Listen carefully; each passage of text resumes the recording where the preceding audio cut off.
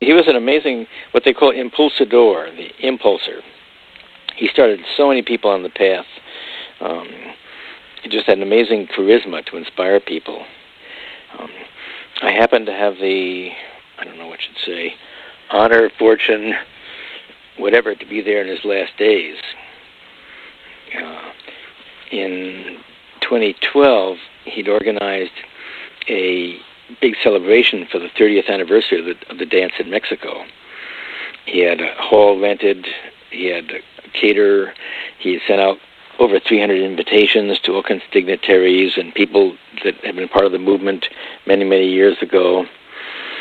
And then when I was with him in June, again of 2012, he announced he was going to get married.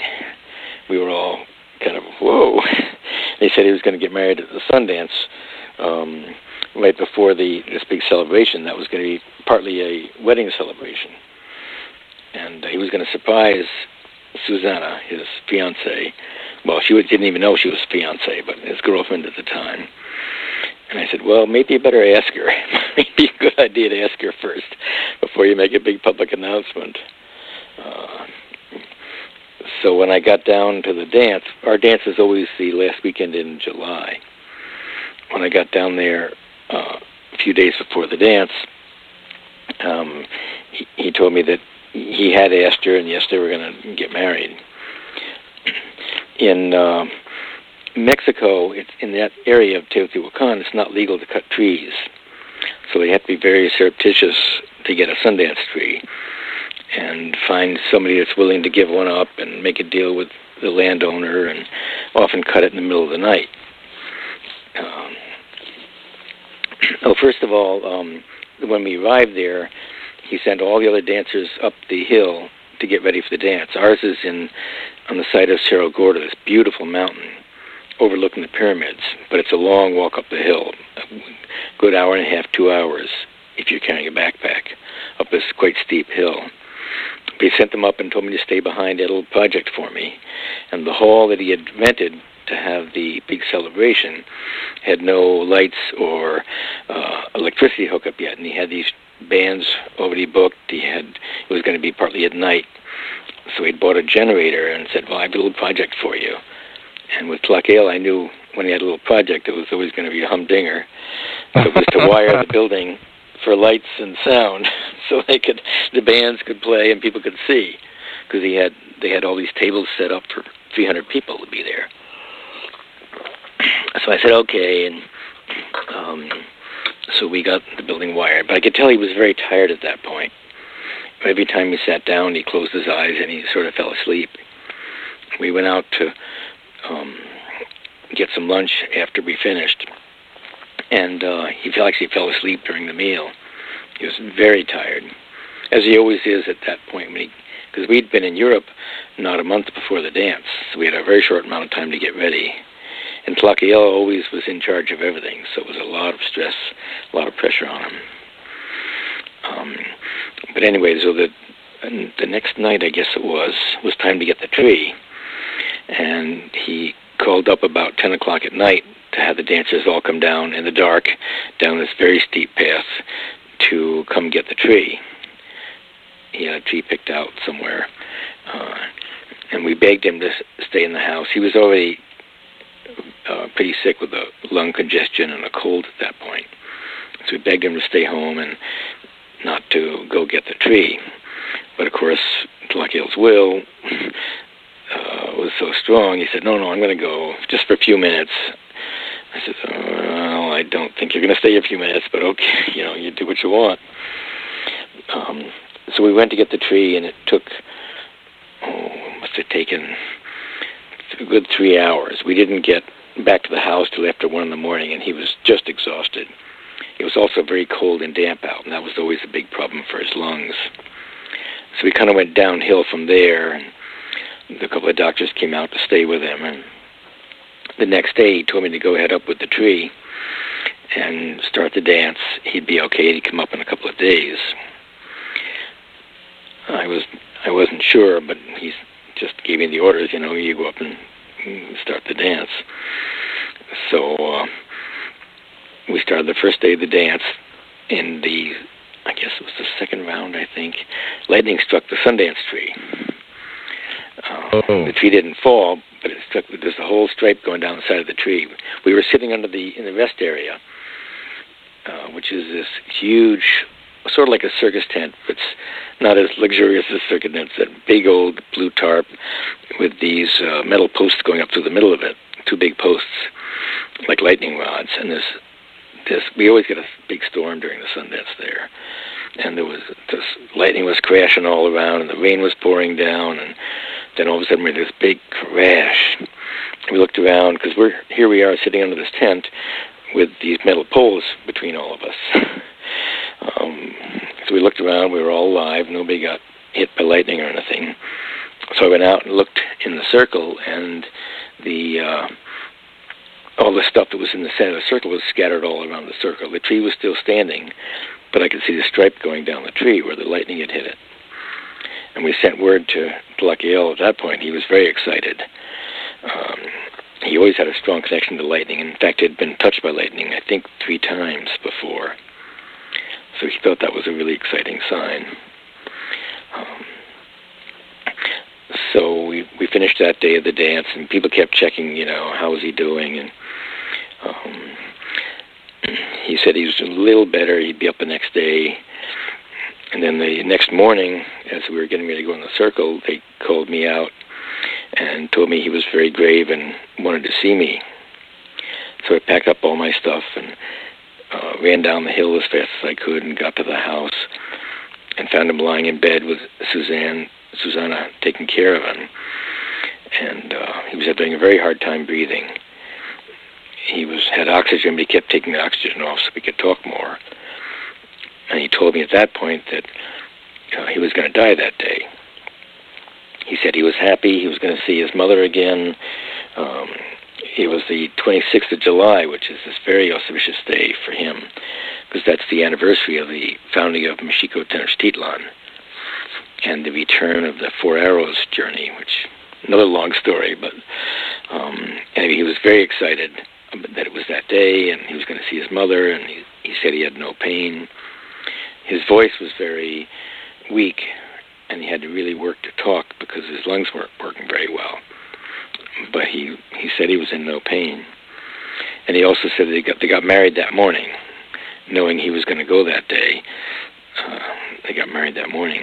And he told me to take pictures and doing recordings that day because he wanted people to know they shouldn't be afraid of death. We have such a fear of death in our culture. We're afraid to talk about it. We're afraid to look at it. A person dies and they put them in a box and whisk them away, and maybe we get back a little box of ashes or something, or see a casket later. In Mexico, the person actually is laid out often on the kitchen table or somewhere on the floor for at least a day where people can actually say goodbye and see that they're gone. So anyway, so he told me to do recordings and take pictures, and I've got a whole slideshow I've been doing about his passing. So the whole day he spent teaching, talking about the importance of the 26th of July, the Confederation of Anahuac, which went from Nicaragua to the north, because that was a different one from Nicaragua to the south, the Tawantinsuyo. So we went on and on teaching about that, then talking to each of us about what we're supposed to be doing, giving us our orders, so to speak, and just spent the whole day talking. He called up many people on the phone and told them he was going to be leaving that day. Kind of opposite what you usually expect. Usually people say, no, I'm fine. I've heard nobody else announced they were going to die that day. But that was kind of his style. I don't think he planned it ahead. I don't think he knew he was going to die at some point before that. But I think he finally said, okay, I've completed my mission. I can go now. And they, wow. Like I said, they just had gotten married that morning. So the sun dancers all came down in small groups. He didn't want to stop the dance, but he said some could come down now and then. And a group came down after end of the dance that day, and we're singing down below. I've got this wonderful recording of it. The Sundance, singing the Sundance songs and drumming right down below in the room below him. He was very happy about that. Then he asked for just 5 of us to come in with him. And so we spent the last hour or 2 with him, I guess. And like I said, he gave us each our orders and told us all to keep working with each other and don't let the petty stuff get in the way, which is important. And talked about how, I forget what did he say exactly, something about now he's going to reintegrate with the cosmos. I think that's how he put it. And he said, go ahead and, keep the dance going, don't stop the dance, and have a celebration. It's okay to make it a bit of a funeral, but make it a happy one. And just before 8 o'clock that night, I think it was 7:57 on the 26th of July, 2012, he went through a period where he was kind of like shaking off the body. I don't know if you've been with people who are passing, but sometimes they go through a period where they kind of shake a lot, and it's like a snake shedding its skin, or a butterfly coming out of its cocoon, maybe. And then he got very quiet, and it just went. So we were both happy for him and grieving at the same time. And then we brought him out to the other room and laid him on the floor, and women started bringing flowers in, made this beautiful 4 colors circle of flowers. And then people who he'd called started arriving as fast as they could.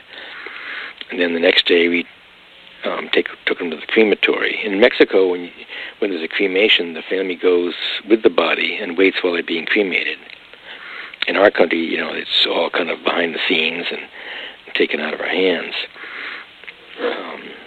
And normally they don't allow people to witness the cremation at all, even in Mexico.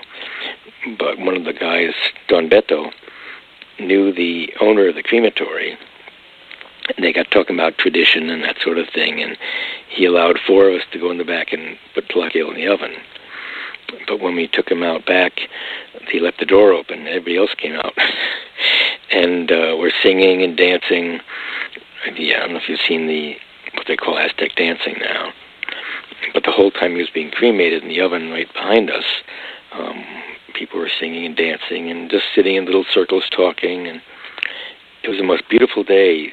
There's never a really clear sky there because of all the pollution and all, but the sky was this beautiful blue sky with wisps of clouds, a little bit of showers now and then. And someone went out and got some food and some soda, and then we brought the ashes, but when it was finished, we brought the ashes back, and when he asked for his ashes to be divided in 3 parts, one to go with his mother's ashes at his sister's house, one part to go up to be put in the Sundance Circle, and one part to go to Serpent Mountain, where he does I guess you could say his 40-day vision quest, or his hermitude. What really started him on the road many years ago. So they did that, and then the next day everybody came down from the dance and got changed and cleaned up as best they could, and we had the celebration. And instead of 300, there were about 450 people there. But the lights worked, the sound system worked, and it was just this beautiful celebration. It was partly a funeral, partly a celebration of the 30th anniversary of the dance, and partly a wedding reception. Susanna was there in her wedding dress. And she was the most amazing person, She was grieving in a way, but she had tremendous grace and dignity, and was just so happy that they could have gotten married, and happy to be a part of his life. It's quite an amazing story. At some point, I'm going to get it. That's amazing. Into a video or a book or both. Yeah. But life and death are just 2 sides of a coin. We're here in this world for a while, and then we're somewhere else. I don't really know where we go, but I know I've been around enough in life to know that there's certainly a lot more than we see. And life doesn't just stop. I've been in ceremonies where just amazing things have happened, and simple things too. Enough to know that life doesn't end when the body stops functioning. That it's just this is just one little phase of life.